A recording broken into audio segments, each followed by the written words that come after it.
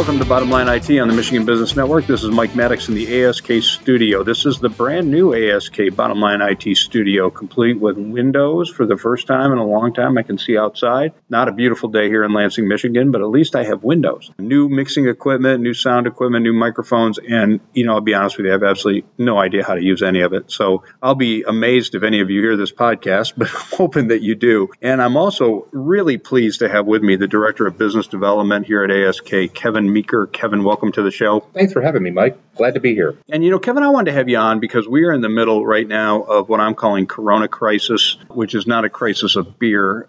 It's, as everyone knows, the COVID-19 pandemic, which has got the entire planet, I think, anxious and worried.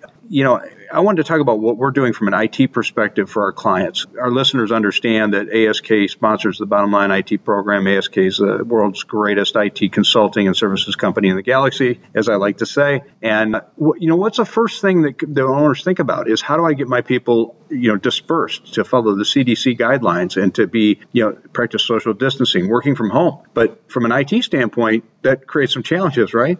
Just a few, yes. And so the first question is, what have we seen at ASK as we had hundreds of clients and they're all moving home and, what have we seen from a support perspective? Well, certainly that's what our support guys have been dealing with for the last, week or two and probably will be for the next couple of weeks is just ensuring that everybody has what they need to be able to work from home. Now, fortunately, the vast majority of our customers subscribe to the Microsoft Office 365 stack in some way, shape, or form, and they've been leveraging Microsoft Teams. It's been short of a godsend during this time, as a lot of people were just using it as a chat collaboration tool, a Skype replacement, and it can do so much more.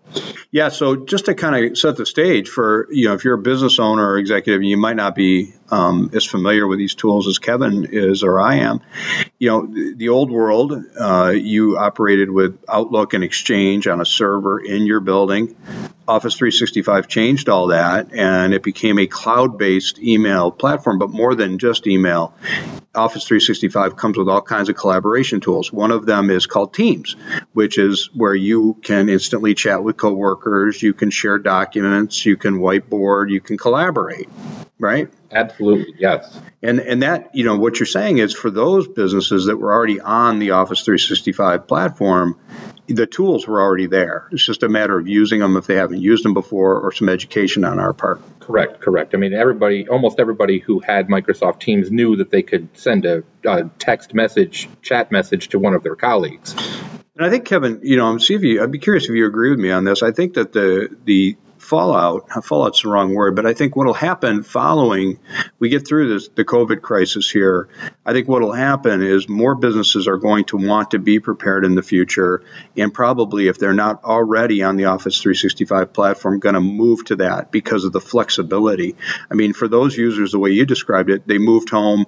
We may have had to educate some people on the use of Teams and collaboration, but it was already there. It was ready. They were set to go. All they needed was an internet browser.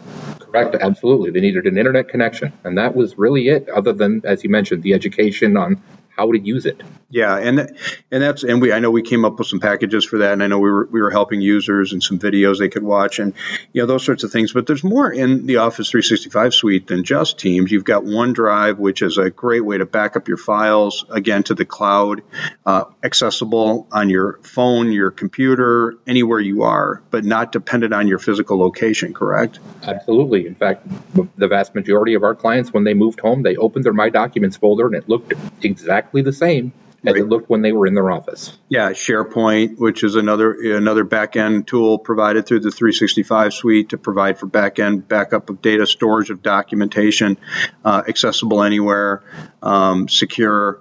I mean, with the right tools put on it, doesn't come inherently secure, but you need to secure it. But that's the way we roll it out at ASK. Correct?